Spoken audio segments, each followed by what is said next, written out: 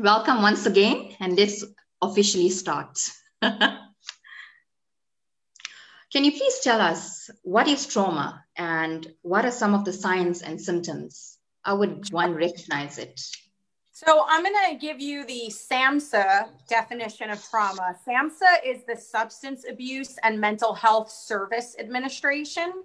As becoming a clinical mental health counselor, this is an affiliation that we pay attention to very closely. They are highly regarded in the area of trauma and trauma-informed care.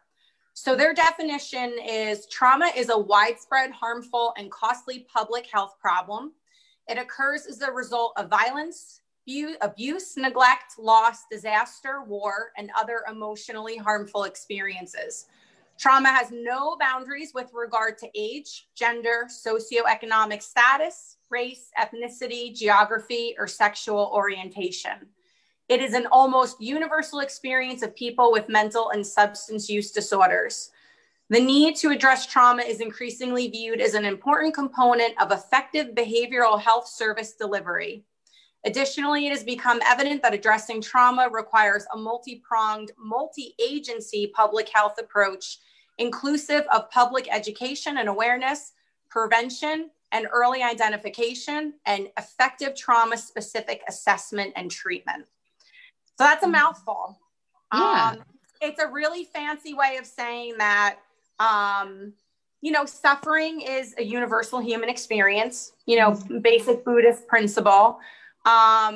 Most people do endure trauma to some extent. And we really need to combat trauma in a multidisciplinary way. There's no really one way or right way. Not everything works for everybody. But I will say from the clinical standpoint, outside of being a yoga teacher and understanding the energetics of what, yoga and Ayurveda do for people, clinically speaking, we really need evidentiary supported practices. And we know that, therapy is invaluable. And we also know that community care, having intervention, resources, and support is undeniably really your best tools. It's very hard to come out of trauma alone. That isolation is what really digs everything deeper. That's why there's group therapy is so huge on top of individual therapy or family therapy. So it's really a dynamic approach that's necessary. Some of the signs of trauma, it can be very subtle. Some people actually use their sense of humor. You might see someone who was not really a social person become almost excessively social. You might see a very extroverted person become deeply introverted and withdraw. Suicidal ideation. And that could be anything from getting rid of prized possessions or just saying things to people kind of subtly like, well, if I weren't here. And if you're not adept at understanding that there might be something more to that under the surface, you might miss it, It could be a lot of times people become very sexually active. Especially at a young age. You'll see a lot of post-traumatic stress disorder symptoms. So people are talking very fast, talking very loud, kind of like very frantic, can't calm down. And then you can see a lot of underfunctioning and overfunctioning. So the amazing thing is how different people can respond. The trauma response is not always so specific. Overfunctioning would look like someone taking on the world. They're doing a million things at once. They can't sit still. And then underfunctioning might be somebody who can't get out of bed and go to work. Yeah, wow. They just can't function. Okay. So it's tricky. It's very tricky because it's not always noticeable. And as far as targeting it, for people who think, well, how would I know? I think that if there's a red flag, whether it's family dynamic or a friendship, or your intuition's kicking in and you're thinking something isn't right here, there's hotlines for everything. You can go and Google community support for trauma, trauma resources in your county, in your state, and you'll get a host of things that pop up. Make a phone call and get that person help. Oftentimes we're afraid we're going to lose the friendship or lose the partnership, but at the end of the day, their anger and disappointment is part of the trauma healing, and they will get over it. Your job is to get the person help, and not worry so much about how they're going to respond to it, especially if you think it's a life and death situation. Wow, very interesting. So I guess you actually answered my next question. What causes trauma? So, oh gosh, and here's the other thing about trauma is that you and I could go through the same experience, but I might handle it completely differently. Whether my nervous system is just a little bit stronger in the moment, or we just have different dispositions, constitutionally speaking. So causes of trauma a lot of times are abuse, neglect, a child being very neglected. So no access to food, or, they're wearing the same clothing every day. They have holes in their shoes. So there's a lot of, embarrassment, feelings of unworthiness. Substance abuse is huge. You see substance abuse and trauma going hand in hand. It could be a car accident, a natural disaster. And the thing I think people forget is you don't actually have to be in the trauma. I like to use 9/11 in America as an example of that. All you saw over and over on the news were these planes crashing into the buildings. So that's secondary and tertiary trauma. The primary trauma was the people that were there witnessing it. And then, really in it. And then the secondary is witnessing it. And then us watching it on TV, I would consider to be more tertiary, but that's very traumatic. I mean, people really couldn't come up from that just watching it on TV, understanding what was happening and trying to process it. So any natural disaster like the tsunamis in Sri Lanka was a horrible global disaster. And even though we're not there, that global trauma really does affect us, all of us. We're processing that in various ways. And then there's also generational trauma. And so an example of that would be, all of the women in my family, most of them were in abusive relationships, and a lot of the husbands were drinkers. And so we all kind of were fulfilling that cycle. And until you have the awareness and the tools to understand that this is generational trauma, and I have a choice, choice is empowerment. I have a choice. I can choose different. And for me, I didn't understand that until I left. I had the courage and the strength to leave. And then I did the work of understanding that I was repeating these cycles, that there was a name for it, and that I had choices, and that I could heal, myself, so that better opportunities would open. Because we tend to attract the same person in those situations. It could even be a friendship. And you're like, why am I always attracting the friends that are taking from me and, abusing me or walking all over me? And really, that's part of the healing. And then when you work on that internally, externally, new opportunity, new people show up. And so, the work is working. People say, how do I know it's working? It could take years. I'm not going to lie. Trauma is very hard to overcome. It's not an overnight process. It takes a lot of nurturance and a lot of nourishment. And I love the term self-care, and I loathe the term self-care, because I think self-care has become very superficial. I love community care. I've never seen a person come out of trauma without getting involved in the community. And a lot of time that looks like volunteering. So they say, when in need, do a good deed, right? I'm hurting and I need to help that hurt. So I'm going to reach out and I'm going to help other people. And that's so deeply, soulfully healing, even though they might not be seeing it. That subtle change in thinking, getting out of your own way, taking your mess, making it your message, that starts to happen over time.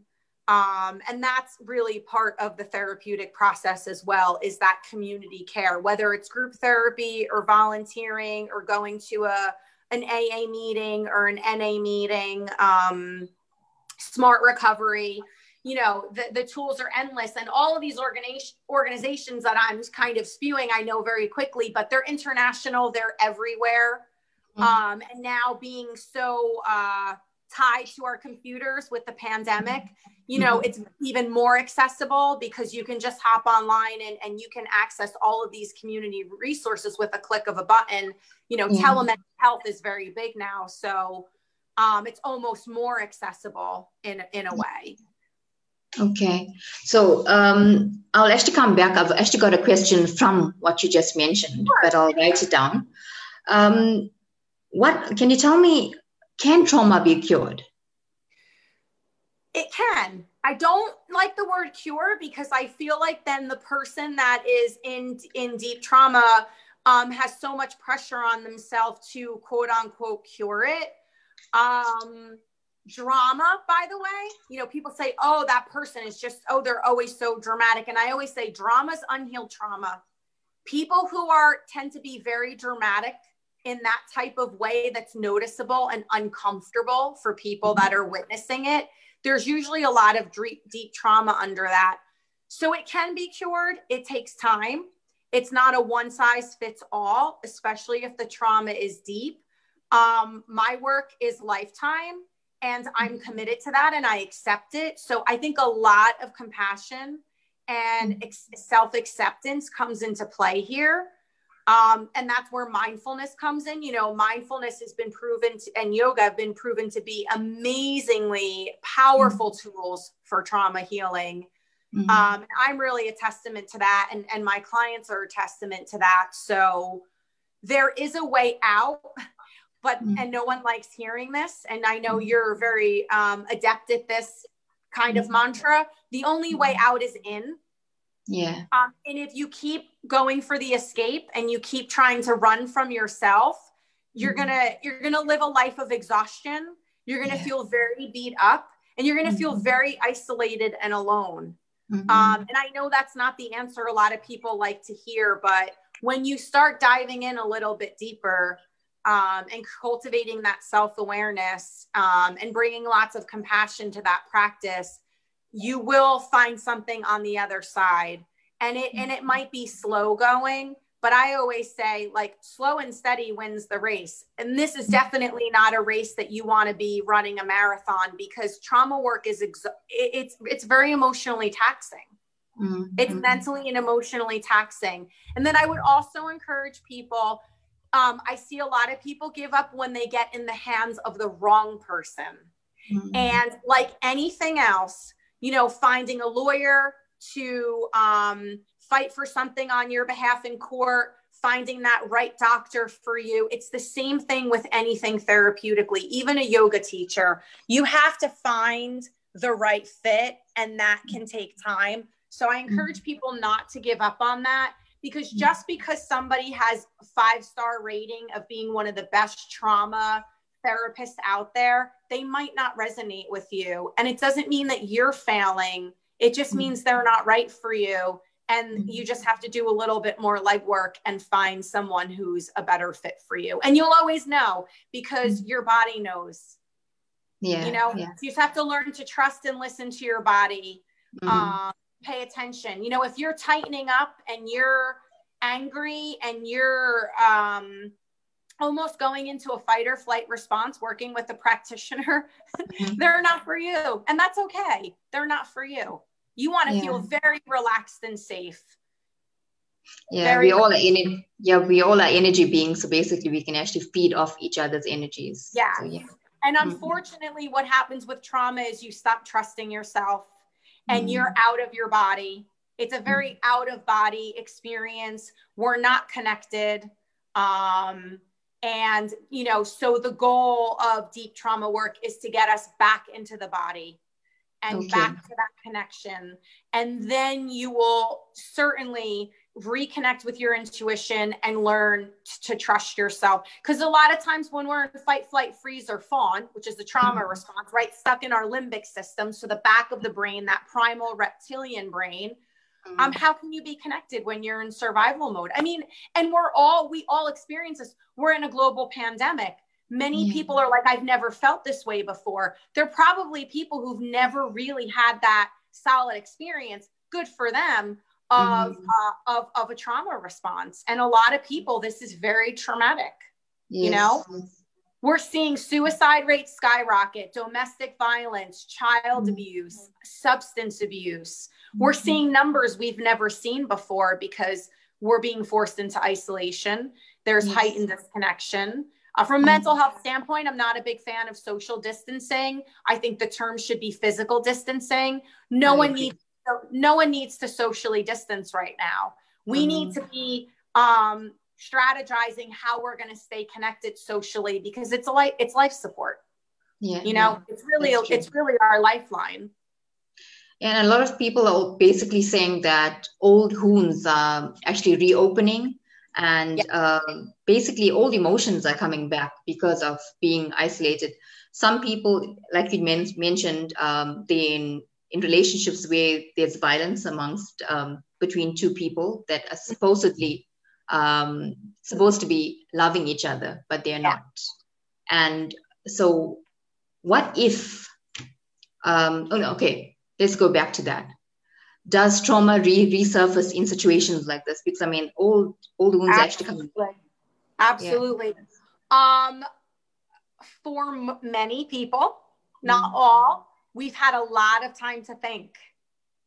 And what happens there is you're triggered, something triggers you, and a memory comes, or you're thinking about things you never thought before, because we all become very adept at staying busy.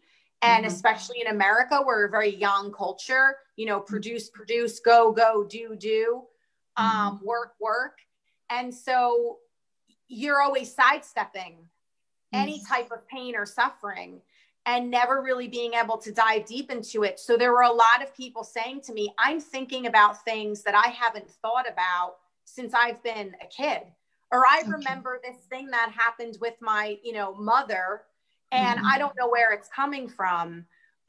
When there's something as large scale as this globally, it's very common for you to be personally and individually triggered. Yeah. Wow. That's actually quite interesting, because sometimes we actually take a lot of things for granted, We do. And we're multifaceted beings. And I think that there's been a heightened consciousness and awakening happening during this, maybe more exposed for some people. Like, I know, people really noticing a lot, and maybe more subtle for other people. But 9 out of 10 times when I'm talking to someone, they're very aware that this has been, this global pandemic has been a catalyst for deep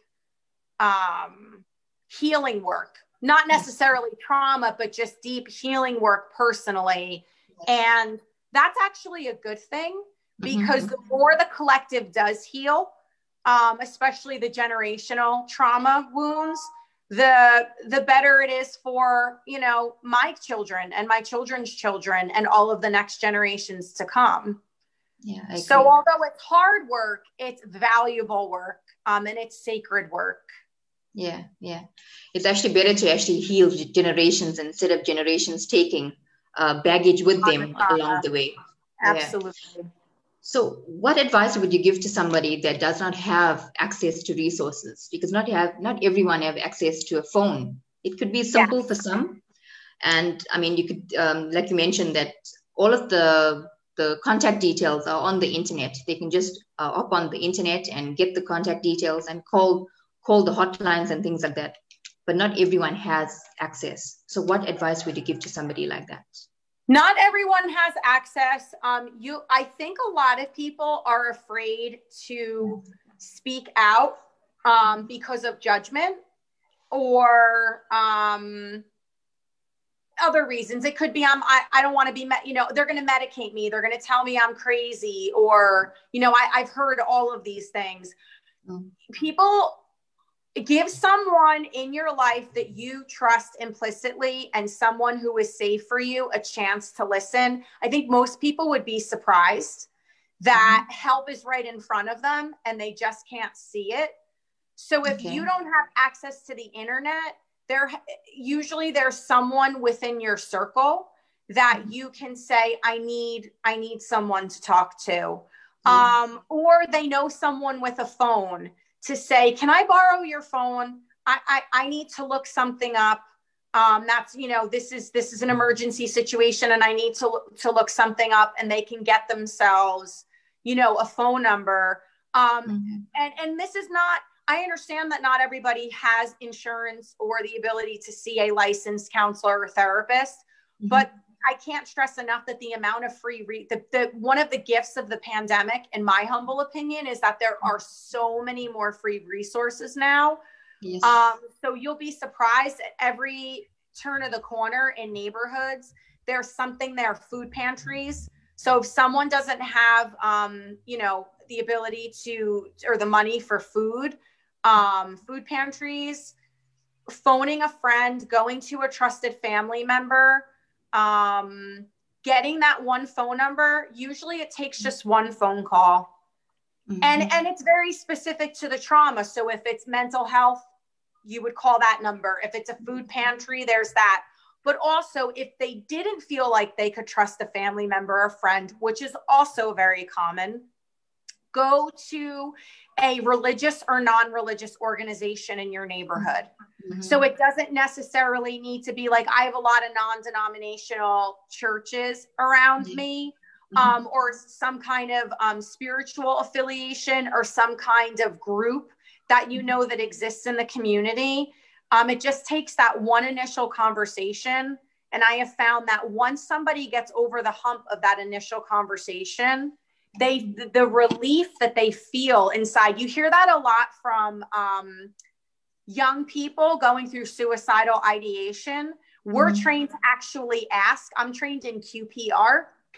And so in that training, I am to ask the person outright, are you thinking of taking your life? Do you want to kill yourself? That we used to not ever be able to ask that, because the idea was you're going to put it in their head. The minute you ask that question, that person actually feels relief. Oh, I can unburden myself now. This person's in my head. They're thinking it's there, and you ask the question and then they get to answer, and you'll be surprised. There's actually statistics. I don't have them on me right now, but the statistics are higher than you would think of people that say, yes, I am. I'm thinking of taking my life. Wow. It's actually quite common. Yeah, yes. It seems counterintuitive, but we've actually found over the last few years that this has been way more functional by being extremely direct and forthcoming.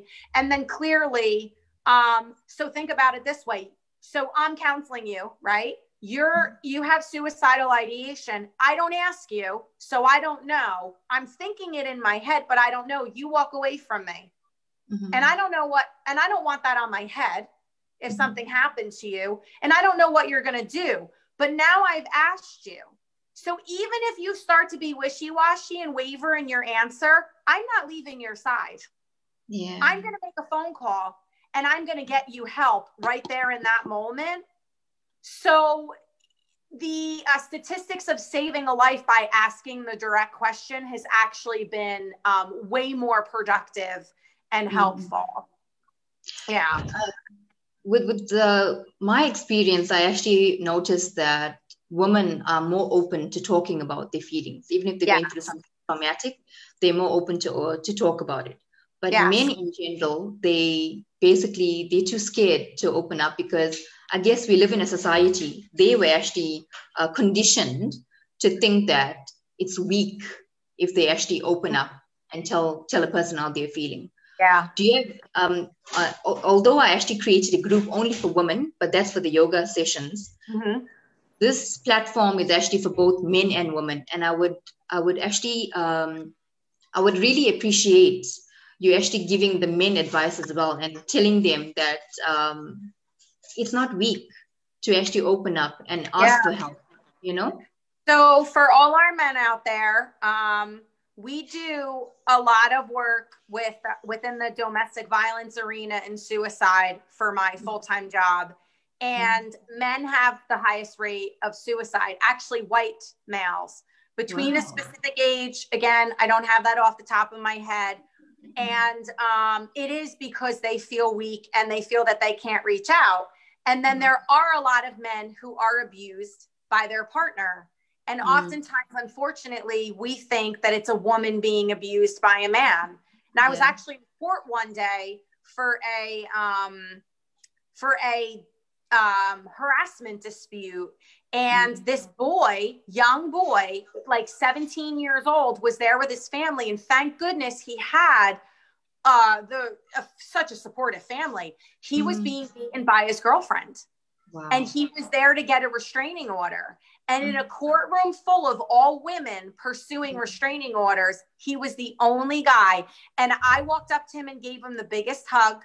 And I commended his mother and father. And I said, I am so proud of you that you were brave enough to be here today. That must have been so hard. So for all of our men out there, I am so compassionate and empathetic to the idea of, I can't even imagine how hard it is for a man in this world to talk about emotions that are very deep, or to have to say, you know, I'm the one being abused. But please know that this is way more common than you would think. You're not alone. And there are actually men's groups, just men's groups out there in all of the mental health arenas. And you can just look up like a men's group for domestic violence, a men's group for suicide. And those resources are out there now. So that way, because, you know, a co-ed situation might be very uncomfortable. Yes. And there are a lot of very powerful men who've come out the other side of all of this and learned to embrace their emotions and be able to express them in a really healthy way and still stay in their masculinity. And they run these groups and they excel at what they do. And we're seeing these groups a lot more in my county, in the state of New Jersey, where I live in the United States. And they've been wildly successful. Wow. Awesome. Yeah. So we actually do know, I'm not sure whether there's any related or any link between anxiety, stress, and trauma, because I actually did have a lady last week sometime. We actually spoke about anxiety, stress, and basically emotional health. So we do know the signs if we're actually looking for something in along those lines in somebody else. Is it something totally different to actually noticing the signs in someone that's actually going through it? Or is it along the same lines, similar? Well, most people that are enduring an excessive amount of trauma, there's like I said, it can go one of two ways, but mostly people withdraw. There's an enormous amount of withdrawal and self-isolation. It could go the other way and they could become extremely extroverted. You might see an extreme in emotions where they could be diagnosed as like bipolar. But in my experience, what I'm seeing and I feel strongly about is that a lot of these people that are being diagnosed have such severe trauma that's never really been targeted. No one's ever really sat them down and talked to them about their trauma and their life and where they came from and what happened. Validation is huge. You know, we all need to be validated. Someone whose reality has been denied, that goes very hand in hand with trauma. You know, imagine a little kid being abused and then trying to tell someone or trying to talk to the abuser, and that person saying like that doesn't happen. I don't do that. I don't say that. You're a liar. You make up stories. So there's a lot of denial of someone's reality. You'll see that a lot with narcissistic abuse. Yes. And so most of the time there's this real deep need to withdraw, to isolate. They become very antisocial.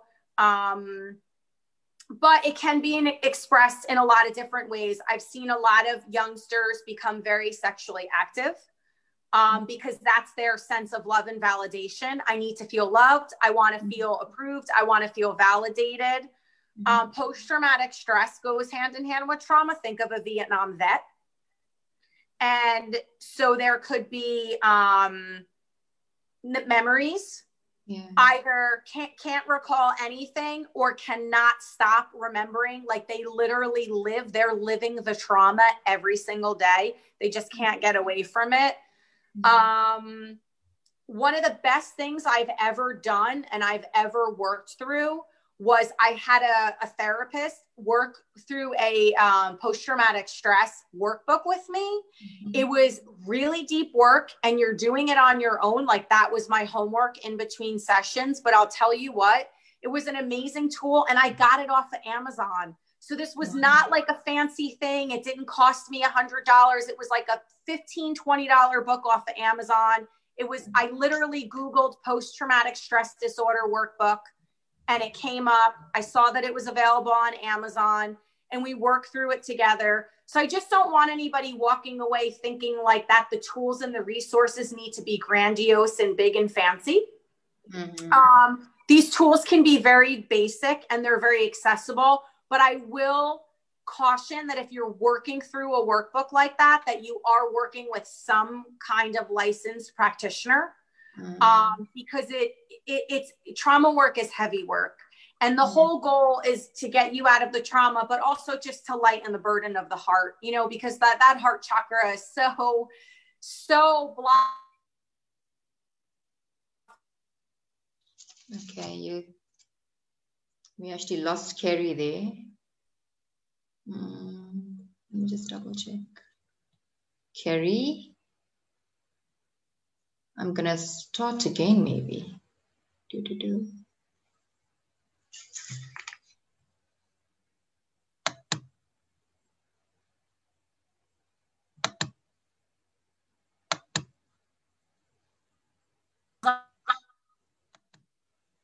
Okay, Kerry, your connection is not very good. I'm not sure what's going on today. Do you want to actually log off and maybe log on again? Okay. I'm sorry about that, guys. I'm going to ask Kerry to log back on. I'm going to check Facebook to check if there's any questions from you guys. And we're going to take it from there. Okay. Thank you for your patience.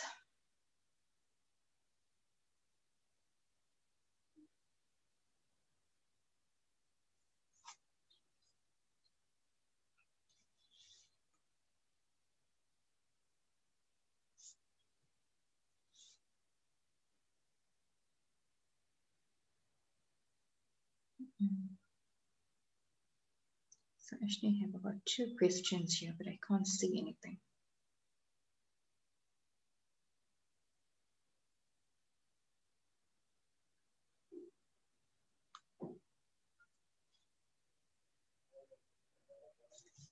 Okay, yes.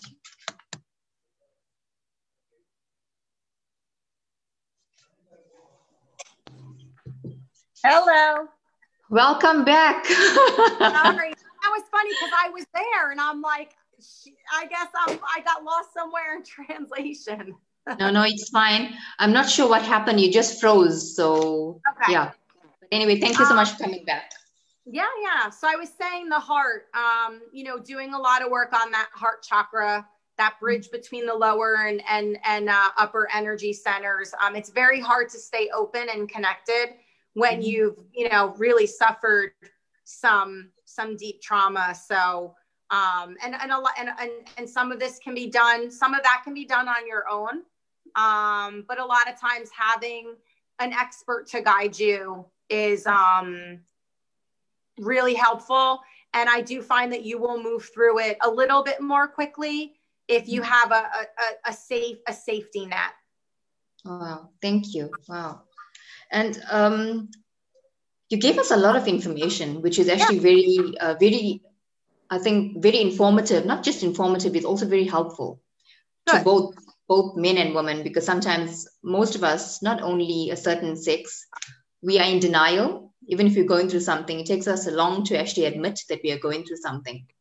Yes. So, what advice you would give to the third party like us, if we? So the heroes are always the most concerning. The heroes Mhm, that do not know how to ask help. And I was one of them. mhm, Um, it's usually the strongest people mhm, that are suffering the most, I have found. mhm, And so my advice to them is there's two choices. You can continue to suffer and exhaust yourself doing it alone. mhm, Whether there's that martyr complex, I'm doing it all by myself, or such a fear of looking weak or disappointing people. And I think that's very common. What's going to happen with that type A, very young person is they're going to exhaust themselves until they get into the hands of the right help. yeah, And it takes so much more strength to say I need help. And mhm, also for people who are more private and have trouble with vulnerability, remember, you can get help and no one needs to know. mhm, You don't have to post it on social media. You don't need to tell all your friends. No one needs to know. You can get yourself help privately and still be perceived, if you're really holding on to that perception. And I'm not saying that arrogantly, because I understand if you're the VP of a huge corporation and you're overseeing hundreds of employees and you are the glue holding everything together, you falling apart is not very ideal. But mhm, you falling apart and suffering in silence is also not ideal. So those type of people really have to learn to kind of put the oxygen mask on first. mhm, And again, it can be done privately. This doesn't need to be, not everybody needs to know what you're doing. I put myself more out there because it just happens to be the line of work. And I feel like sharing my personal experience is more helpful. I'm mhm, also in this, I'm in the mental health field. So it only helps my profession, but it mhm, could hinder somebody's profession. mhm. So, Okay. don't suffer in silence. Please ask for help. And if you need to do it privately, do it privately, but don't suffer, because you're not helping anyone around you, especially if children are involved. Yeah, true. So, how can we help somebody that's going through trauma? Someone that still does not want to open up. They prefer living in silence, and I think they're so used to living that way. Maybe it's Deliver. also generation to generation. So, how would you actually advise us to help that person The without hardest actually? lesson that I've ever had to learn is Mm, is is sitting back and watching people that I love suffer. And unfortunately, sometimes it may come to that. What you can do, what I do, mm, and what I've been trained to do is saying to that person, I feel like you're really suffering. I would love to, I'm here, I'd love to listen. I'd love for you to talk. I'd love to listen. I'd love for you to share whatever mm, you need. I'm here for you. I think that reassurance on occasion is really helpful, because mm, because they're setting a boundary, right? They're setting a mm, boundary. They have a wall up. That's their boundary. And yeah, we can only honor someone's boundaries. Now, if mm, suicide is involved and a person's suicidal, that's a different story. Confidentiality, all those rules go out the window. But mm, if they just have this boundary and you really can't break it, because healing is a choice, mm, and getting help is a choice, and getting well is a choice. But what you can do is let them know that you're there. You're not going anywhere, because mm, even if they're not saying it, it mm, is so helpful to know that you have someone on your side should you need that help mm. and support. Yes. And when that person's ready, they will. They will. It's been Mm, my experience. I've seen it very often, especially lately. Just every once in a while, give that reminder. Let them know. Sometimes I actually would leave resources on my friend's coffee table, like a pamphlet, and not say anything before I was leaving. I would just put it on the table and walk out, and I would get a text or phone call. Did you leave that there? Well, I just thought, it would be good that you knew that these people existed and that you had somewhere to go. You can do something as subtle as that. But you can't force someone into recovery. You can't force someone into wellness. You can't force someone into healing, but you can live by example. And that's our most powerful tool, is really being a role model and walking the talk, and not just, airtime, not just lecturing. I have two teenage daughters, and sometimes I'm guilty of lecturing. And so I've been in my place often enough to know that lecturing does not work. But then they'll watch me and they'll say, well, I saw you do that, and that worked really well for you. I think I'm going to try it. Very, very good advice. So thank you. Yeah. Thank you so much for that.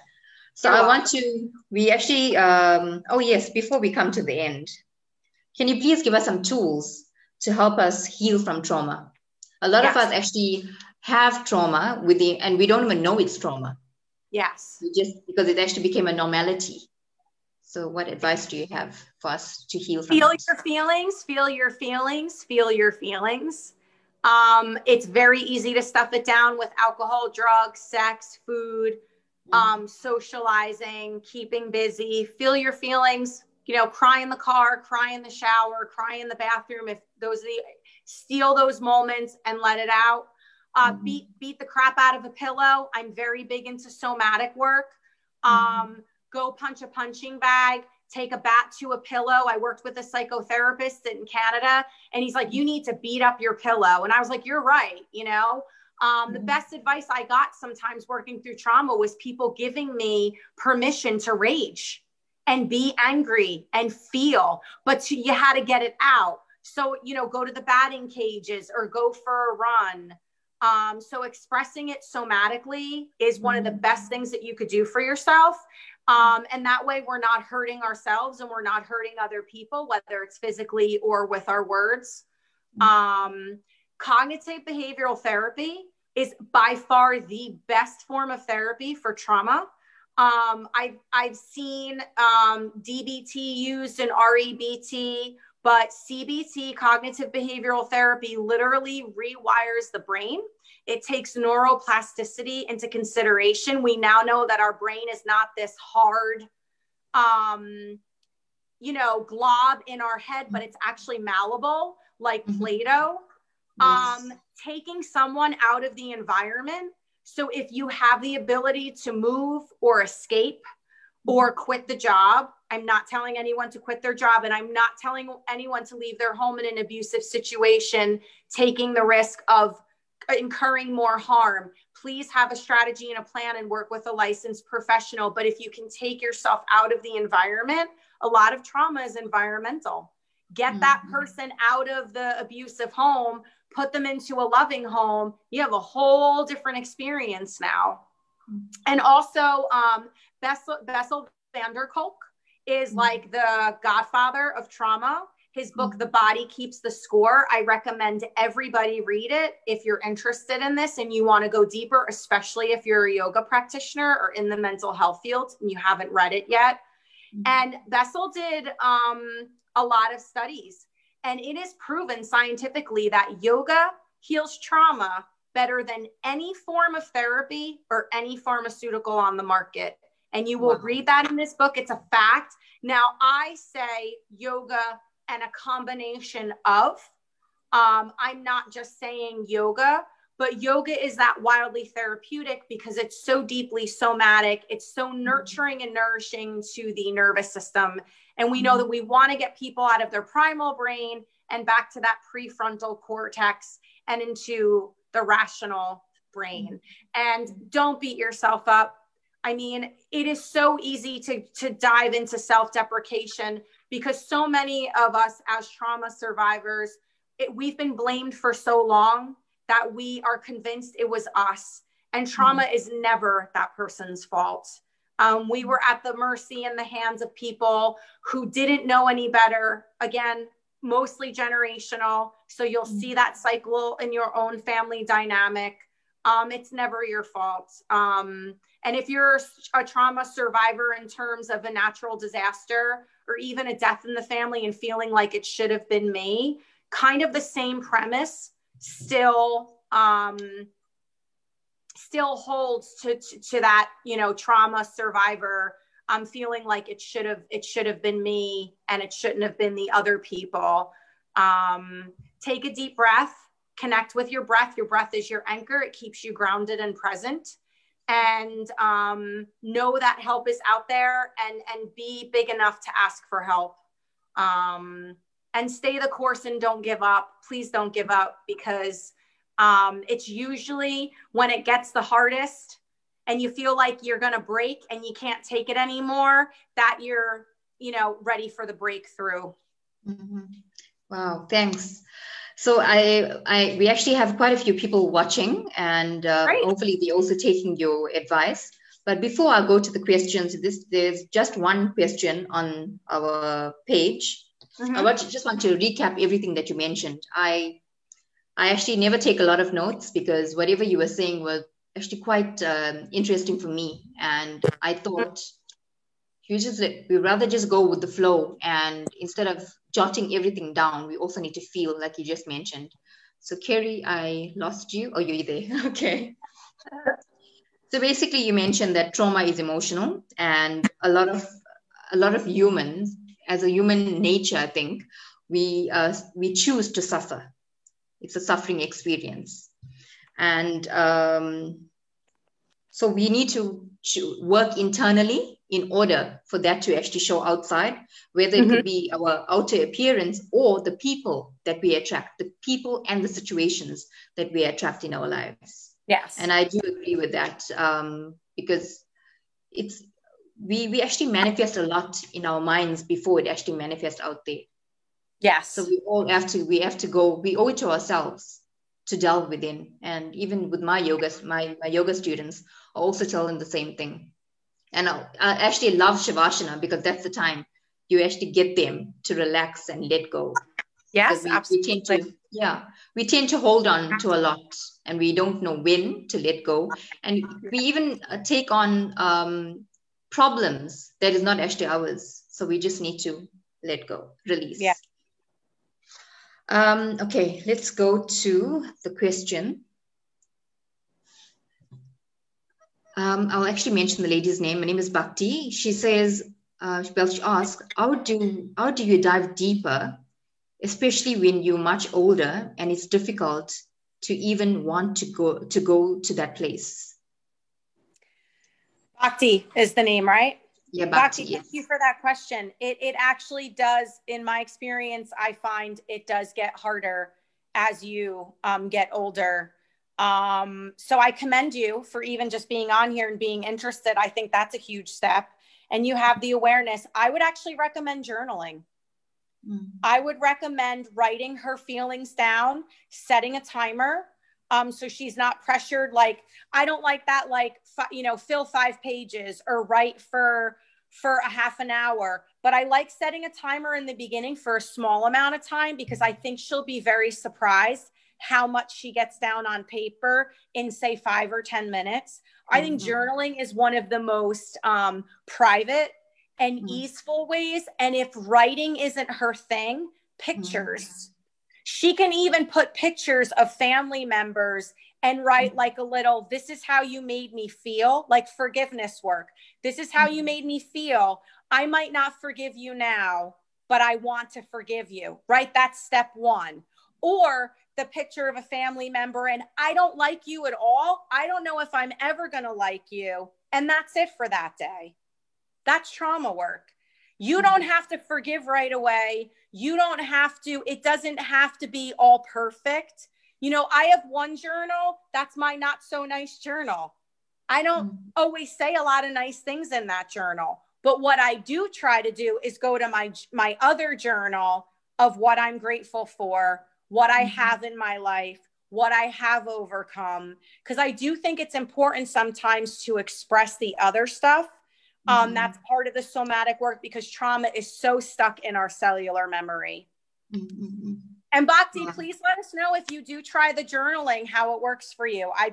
And for her being older, just talking it out to a trusted friend, someone who's empathetically listening, not surface level listening, not listening and running their own tape in their head, but standing in the presence of someone where you're being heard and validated. I think those are great first steps for her. And I really commend Bhakti for even taking the steps, because some people just feel like, well, it's just too late, I'm this age and why even bother? I actually like that, because I feel when we delve within, you actually get to know your real self better. And it's an intimate practice. Exactly. And when you're actually doing this internal practice, you tend to also feel other people's feelings. So you'll know who to open up to and who not to open up to. Exactly. So I actually like that. Yeah. Well, discretion goes out the window with trauma. We tend to not have a high level of discretion, which is why we continually attract traumatic events. So when you become more intimate with yourself and you embody who you are and you're more deeply connected to your body, that level of discretion goes up, intuition heightens, your antennas are kind of refined, and you tend to attract much better experiences. And it just takes time and practice. Yeah. So I'm just trying to check whether we have any more questions from our viewers. I think everyone is a bit shy. Oh, there's one more. Okay. She says, thank you. Thank you, Kerry. We'll let you know about the journaling. So that's good. Great. Yeah. Okay. Before we close up, I think our talk went quite long. And I knew that when I was actually putting all of these questions together. I said 3 questions is going to be too little. 5 questions also going to be too little, because it's quite a broad, it's a broad topic. Yeah.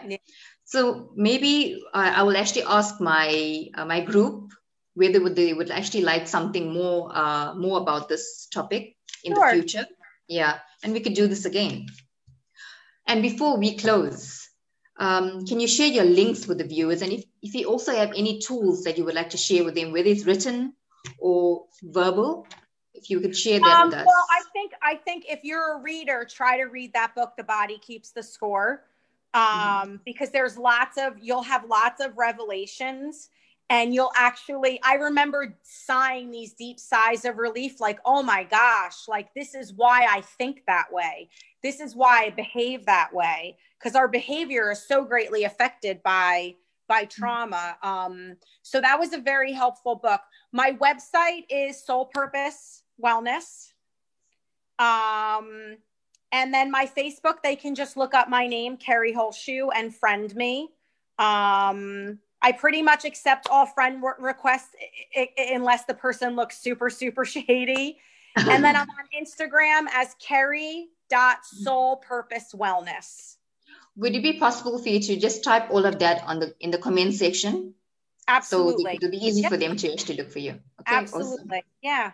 I thank you so much for this opportunity. You're doing amazing work. I think that women helping women, women healing women is so important as that divine feminine rises. And I'm just so glad, there's definitely somebody up above that connected us. So I'm very grateful.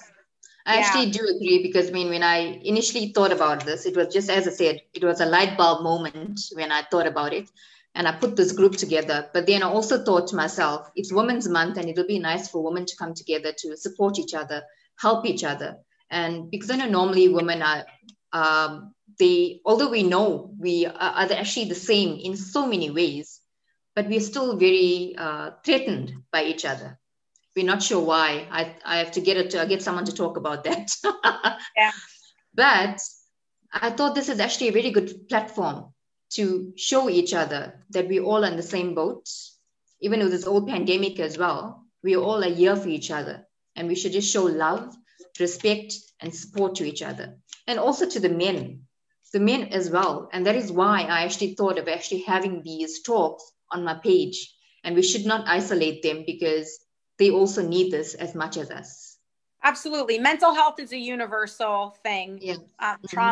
Trauma's universal. I often say nobody really gets out alive. I mean, we really don't ever get out alive, but we don't most people incur suffering. Mm-hmm. And so if that's a commonality, then I'd like to continue to work towards breaking the stigma for men and women, and having these harder discussions, because it's necessary. It's really necessary work. Yeah, that's true. Thank you once again, Kerry. And thank you so much. Yeah.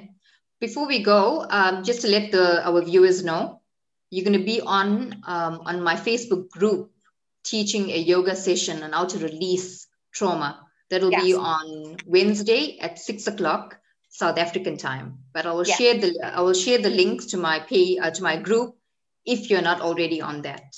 Okay, and perfect. Yeah, yes, and also if you unable to attend that session, the replay will be available, so you can always go on to it. But perfect. Thank you so much, and also share the page, share the pages, share the groups, and show some love. Thank you so much, Kerry. Bye-bye. Well, bye-bye. Bye.